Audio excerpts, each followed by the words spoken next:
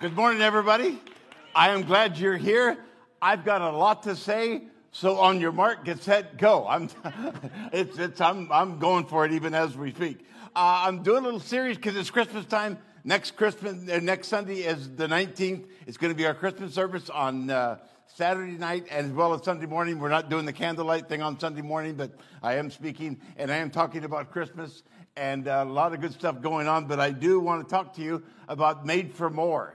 I think that we often settle for much less than what we were created for. And I think we were made for more. And so I'm talking today about approval.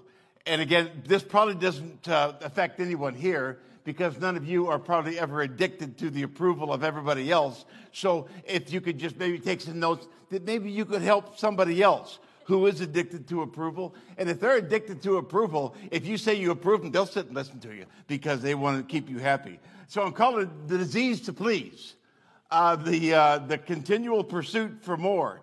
And so how do you know if you've got the disease to please? Well, I'm glad you asked because I've got it right here in my notes, and it is in your bulletin. There are some diagnoses for the disease to please. And so you know, if the first one there is you obsess about what others think of you. You're just always worried about what other people are thinking of you. If you obsess about that, you just might, remember Jeff Foxworthy? You might be a redneck. No, not a redneck, but you might have the disease to please. I understand it's good to be self-aware. Who's ever known people that weren't self-aware and they use their outside voice when they're inside? Right. Who's ever been in a conversation, somebody's talking, and you want to say, hey, we're inside, and the whole restaurant just heard what you said. Self-aware is not bad. I understand image. That's why I wear the coat that I do. Isn't it nice? Some people look good casual. Some don't. I need all the help I can get. And so I understand image, branding, all that kind of stuff. And the reason our coat, it looks so much better online. And for those of you online, I dressed up for you today and every week that we do that. But how many know too much of that is just weird? Too much concern about what do they think of me, do they like me, all that kind of stuff. And the second one is you're overly sensitive about criticism. Now, nobody likes to be criticized, and if you enjoy criticism, then you maybe need to get a counselor and talk to about that. Nobody enjoys that, but the truth of it is if you're overly sensitive, then you repeat the same mistakes over and over and over again, and nobody can talk to you because you get so terribly offended. You're just hurt and wounded when someone would like to help you get better at what you do, help you be more successful. And I'm not talking about just ripping you apart, but you're just way overly sensitive to criticism. Somebody says the least little thing, and you have a bad week or something. Or the third one there is you have a hard time saying no. You're prone. If you have a hard time saying no, you've got something on you, you got a sticker on your forehead, and you are prone to people who are going to pressure you, make you feel guilty, make you feel like you're responsible for the entire world. And this works especially well in church. I've heard it said, if Jesus did that for you, it's the least you could do for him. After what he did for you, you won't even for him. I tell you what, that's a cheap shot, and it's not true. The truth is what Jesus did for us, none of us could ever repay. I tell you, that's just the gospel truth. But if you're kind of prone to that, you hurt Jesus. You made Jesus feel bad when you did that. So I hope you're happy because you hurt Jesus. I've heard it said, so don't be prone to that. But if you have a hard time saying no, or if you avoid conflict at any cost, you just won't confront. You just hate conflict so bad, you'll agree to most anything. You'll say most anything just because you don't want to have any conflict. Matter of fact, you can be just downright dishonest on occasion because you don't want to hurt anybody's feelings. You're afraid of conflict. I knew a supervisor one time that he gave all of his employees just A ratings and, stars and all that kind of stuff. And then about 3 months later, wanted to fire one of them. And I said, why do you want to fire one? 3 months ago, you said how wonderful they were. Well, I didn't want to make them feel bad. Well, then you can't fire them if you didn't tell them how rotten they were in the first place. Well, I didn't want to make them feel bad. So if you want to be a supervisor, you better get ready to not confront, but just to help along. And so Proverbs 29 says, the fear of man will prove to be a snare. See, guys, what the fear of man does, it'll prove to be a snare. But whoever trusts in the Lord is kept safe.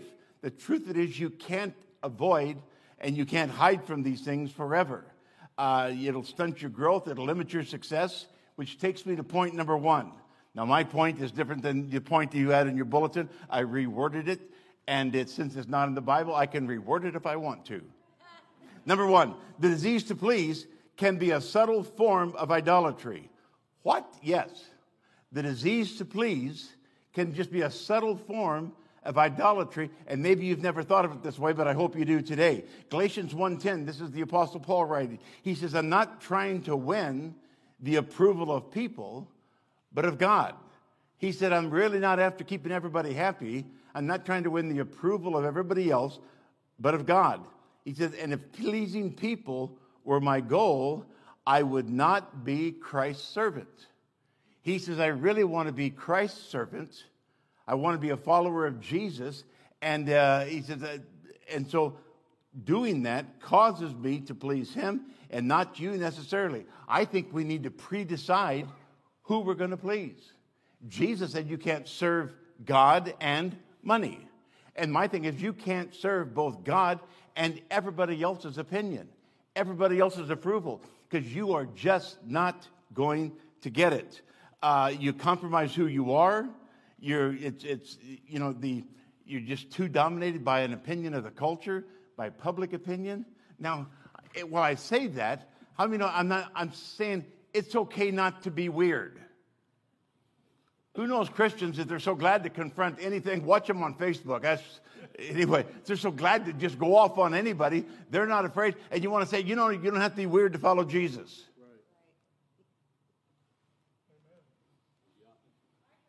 I just want to say I'm doing better preaching than you are amening. No. It's not that you got to just be in somebody's grill all the time. It's okay to be relevant, but when public opinion matters too much, it can be absolutely idolatrous.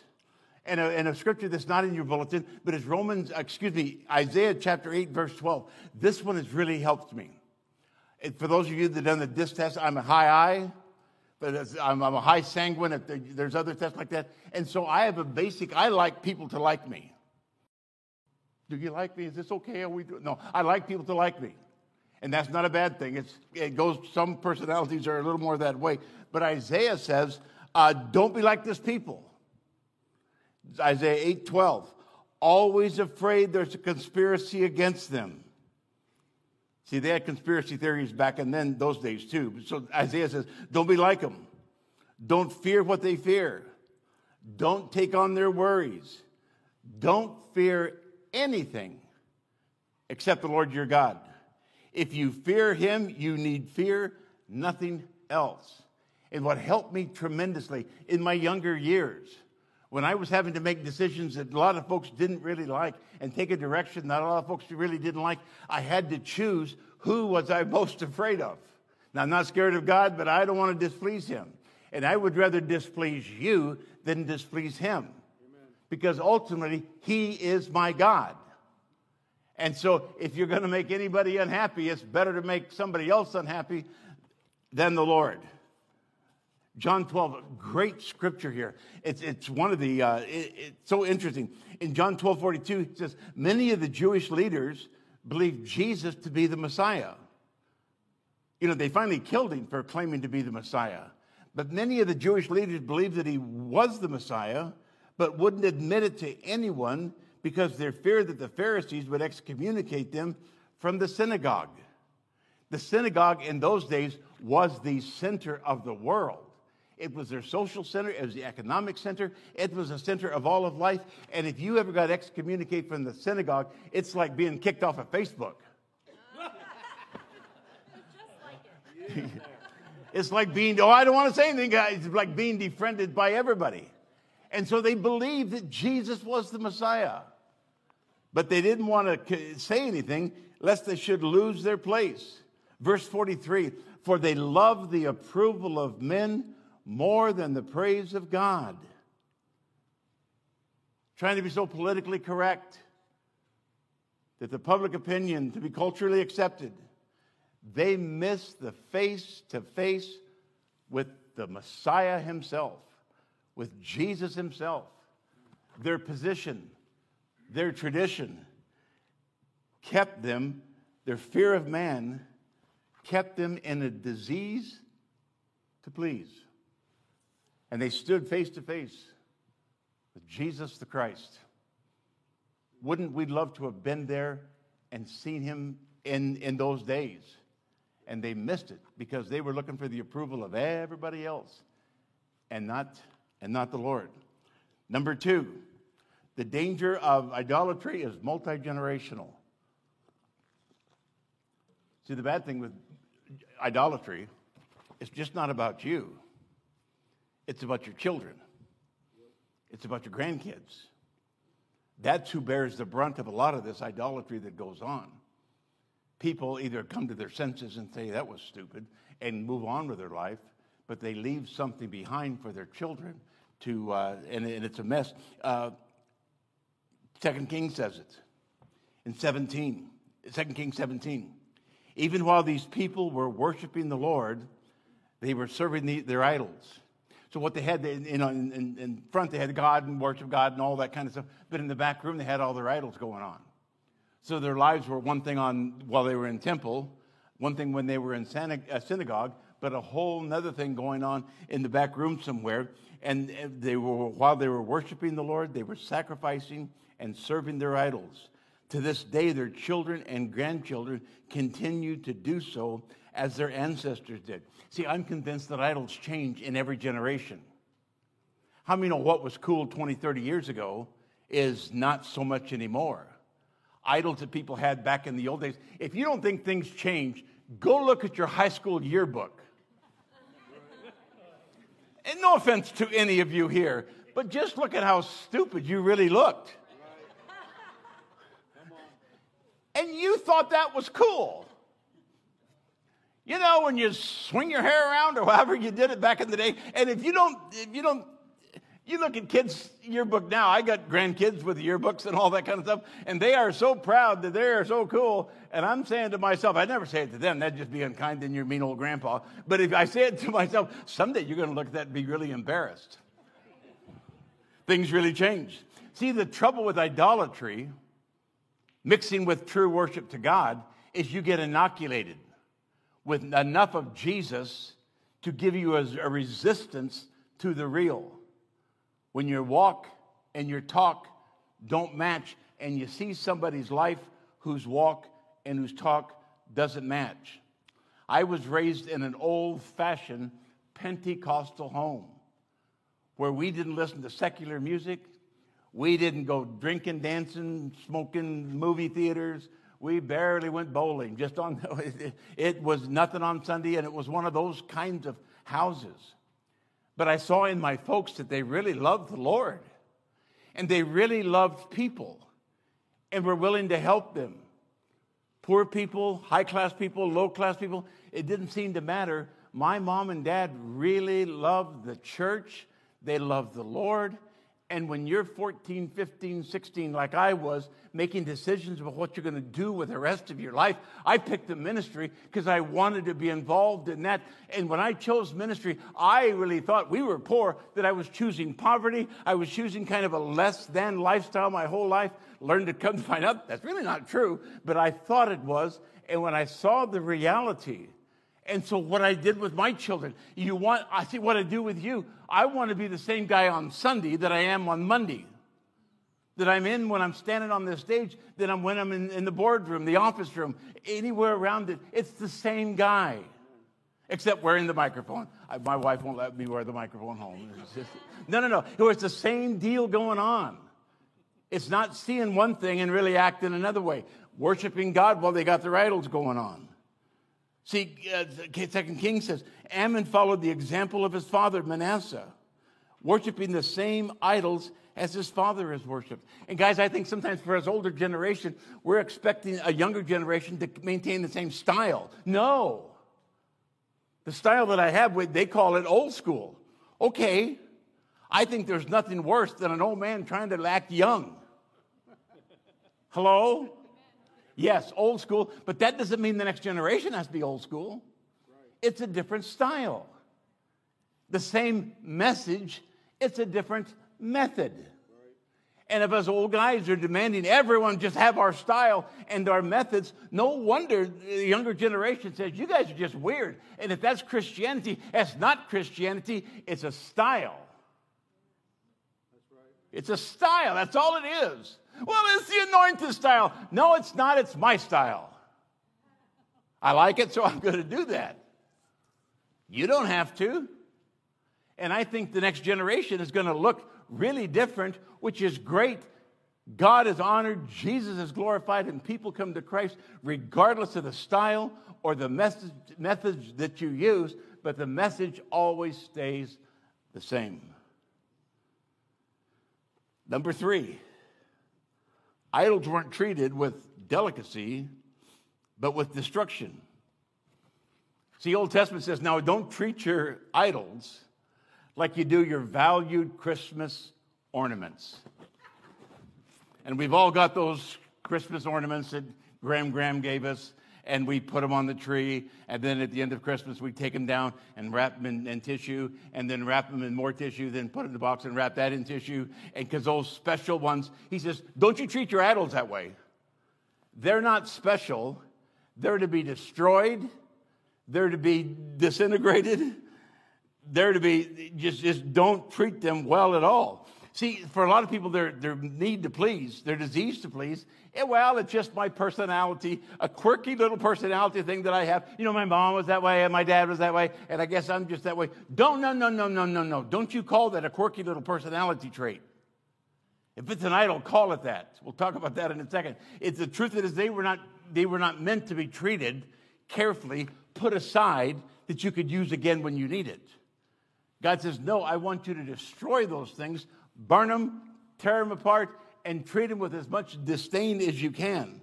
Matter of fact, Exodus, you remember the story of Moses coming down from the mountain and they had built the golden calf? Anybody remember that story from Sunday school? Anyway, so Moses comes down and sees what they had done and says, Aaron, and he was the guy in charge, he said, what have you done? And Aaron said, man, you wouldn't believe what happened. They took their earrings, they threw them in the fire, and boo, out jumped this calf.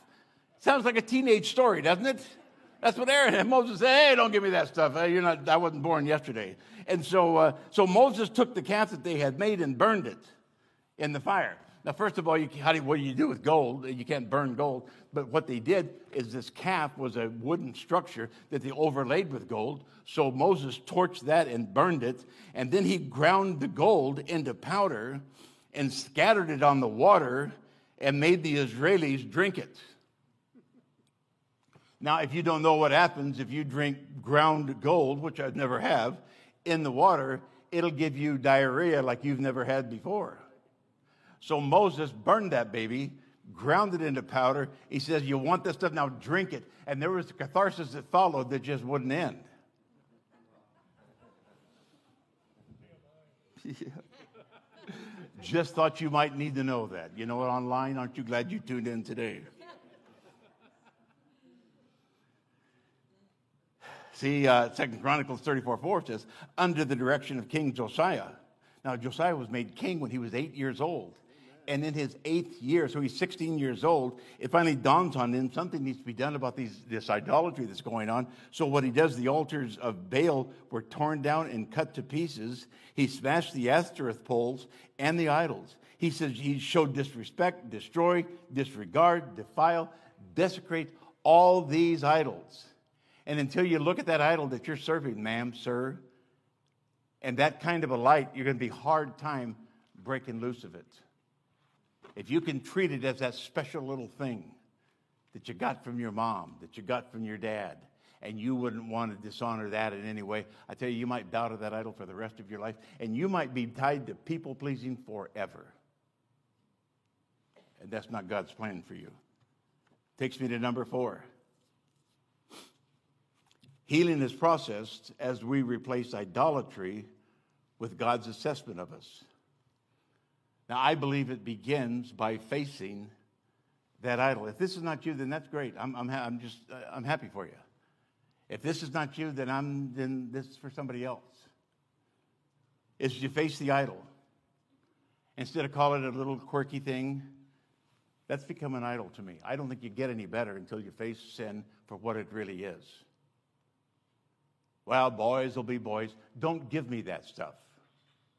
That doesn't excuse grown men with bad behavior by saying boys will be boys. Well, it's just the midlife. Don't give me that stuff.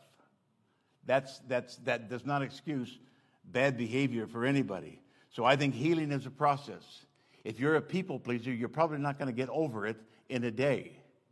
It's going to be, I think it's like an exercise muscle. I had somebody tell me one time, well, Pastor, it's easy for you because I just don't like to confront. And I said, like I do?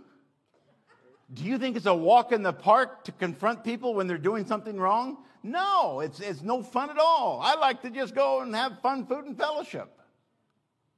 But the truth of it is, I think we've all been given the muscle and the ability, and as you exercise that, it grows and develops. And anybody can get mad and blow your top. I'm not talking about that kind of confrontation. Well, I told him, and I got on Facebook, and I told him. No. Speaking the truth in love is the plan here. Not that you're ripping somebody's life apart or calling them every name that you could think of. It's not that. It's speaking the truth in love. Being able to disagree without being disagreeable. Being able to state an opinion without it full of rage and anger and judgment. My God. No. That's not confrontation. That's just blowing your stack. And I'm not talking about that. I think we've been given a muscle inside of us that when it's exercised, you have the ability to say, whoa, no, I'm not going there. I don't believe that. I think this. And you can speak the truth in love. Is that you believe what God says about you. I think feelings cannot be trusted. I think for a lot of people, your emotions have become your God. Because your emotions are the thing you bow to. Are the thing you determine what's truth and what's not. Especially in a culture that we live where I feel, I think, I believe, I've experienced, therefore it must be true. Are you kidding me? You exchange absolute truth for experiential truth? Really? Because you think it must be true? No offense. Now, I hope I'm not going to be offensive. I'm going to be real nice. This is my nice voice. Be real nice here. The truth of it is, you have no foundation but you. And no wonder you're so insecure. Because you've become your own rock. You become your own salvation. You have become your own God. That sustains yourself. That causes you to have energy and direction. You've become your own God. And so your God is as strong and as smart and as forgiving as you are. Could it be that's why you have such a hard time forgiving yourself? Because you're doing it yourself. I just can't forgive myself. Okay. I suppose I couldn't either. And again, I hope I'm not being unkind. I suppose I couldn't either if I thought that I was my own God. That He has forgiven me. And His word is higher than my feelings. And again, I'm not going to go off on it, but can you believe the kind of life decisions that are being made by children, 8, 10, 12, 15, 16 years old, about sexual orientation? Little guy believes he's kind of feeling weird about things, so he must have been a girl. Little 8-year-old decides that he's really not a boy, he really must be a girl. And everybody says, well, that's good that you've decided that God made a mistake. Are you kidding me? You're deciding that at 8 years old? So open-minded, the brain fell out. Really? Adolescence, puberty brings ambivalent feelings. I understand that. God knows I'm going through one. No, I understand that, and that's fine. That's just part of growing up. But you would make life decisions based on how you feel?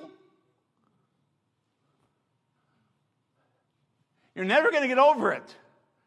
As long as you keep that idol there and keep bowing to it, you won't get any better. Paul said our purpose is to please God and not people. He alone examines the motives of our hearts. Paul in Corinthians chapter 6, verse 10 is not in your bulletin. He says, but the kingdom of God is not filled with idolaters, adulterers, prostitutes, thieves, greedy, drunkards, slanderers, swindlers. And he lists a whole bunch of sins. And then verse 11 there in your bulletin, and such were some of you. He says the things I just listed, that's what you used to be. That's what you used to be. Pick which one you want to pick. Or pick all that he didn't list. He says, but you used to be that. And then he says, but, you were washed. You were sanctified. You were justified in the name of the Lord Jesus. What you used to be is not what you are now. He says you were all those things. You're some of them anyway, but you were washed. He said Jesus took and he washed you. And then the word sanctified, it means it's set apart. He washed you and then he set you apart. And then he justified you. You know what justification means? Just as if I had never sinned. He said, that's what God has done for you. And so if you would please quit trying to justify yourself and stand in what God has already done for you. You don't have to serve yourself. There is a God whose opinion and assessment of you is much higher than you'll ever have on your own. If you've been around me very long, you know I don't give a whole lot of credit to self-confidence. Paul says I don't count that for anything. But confidence in God will take you to the next level. Amen. It'll help you get there. Self-confidence, I think, is way overrated. Hebrews 10:22 says, let us draw near with a true heart full of assurance of faith, having our hearts sprinkled from an evil conscience. See, our hearts have been sprinkled from an evil conscience. Later in Hebrews, he says, if Jesus was the sacrifice that was offered once and for all, that's why there is no need of again and again and again and again, because the Hebrew says that there was no more consciousness of sin. No more that thing in front of you all the time. That thing that you didn't do right. I tell you what, bud, it circles around you. And if you could get you out of the center of your life, your sin consciousness would go away. Because your hearts have been sprinkled clean from a bad conscience. And there is no more need for a consciousness of sin. To be always aware. You heard me say it often. You and God are fine. He has sprinkled your conscience. It's clean. And then he says, let us hold fast the confession of our hope without wavering. Look at the last part of that verse. For he who promised is faithful. It's about God and not about you. And if you're the center of the universe, you're still thinking it's all about how righteous you can be and how next time you're not going to do that and how bad those other people are. They're a lot worse than you. And on and on. The truth of it is, he says that he that promised is able to perform it. He that promised is faithful. See, approval junkies, sounds like I'm insulting you, I don't mean to, are incredibly self-centered. Well, I'm not full of pride. Yes, you are. You're thinking about you all the time.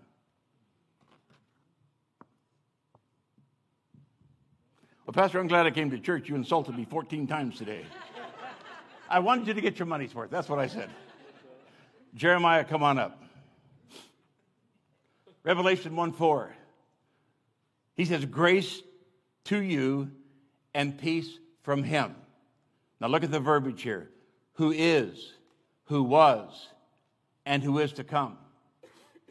John, who wrote Revelation, wanted to make sure you knew who he's talking about. He's talking about the eternal God, who is, who was, and who is to come. We're talking about the eternal God. To him who loved us and washed us with his own, washed up from our sins with his own blood, who loved you, who washed you from your sins with his own blood. I'm asking you to believe what God has done instead of believing the rhetoric you got running in your head. That old tape, those old reels that just keep going on and on and on. Believe what he's done.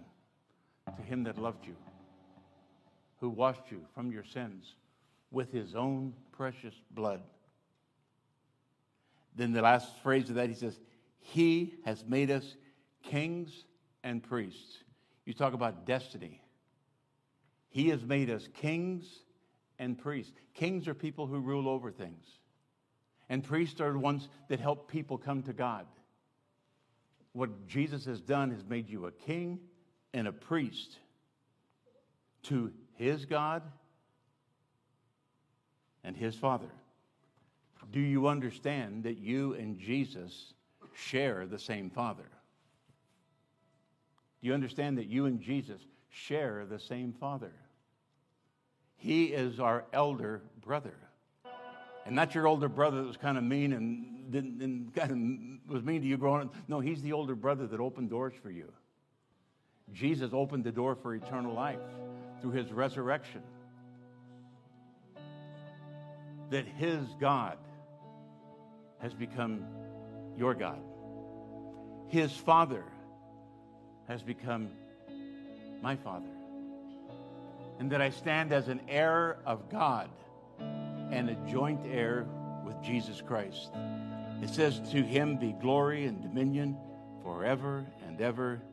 Amen.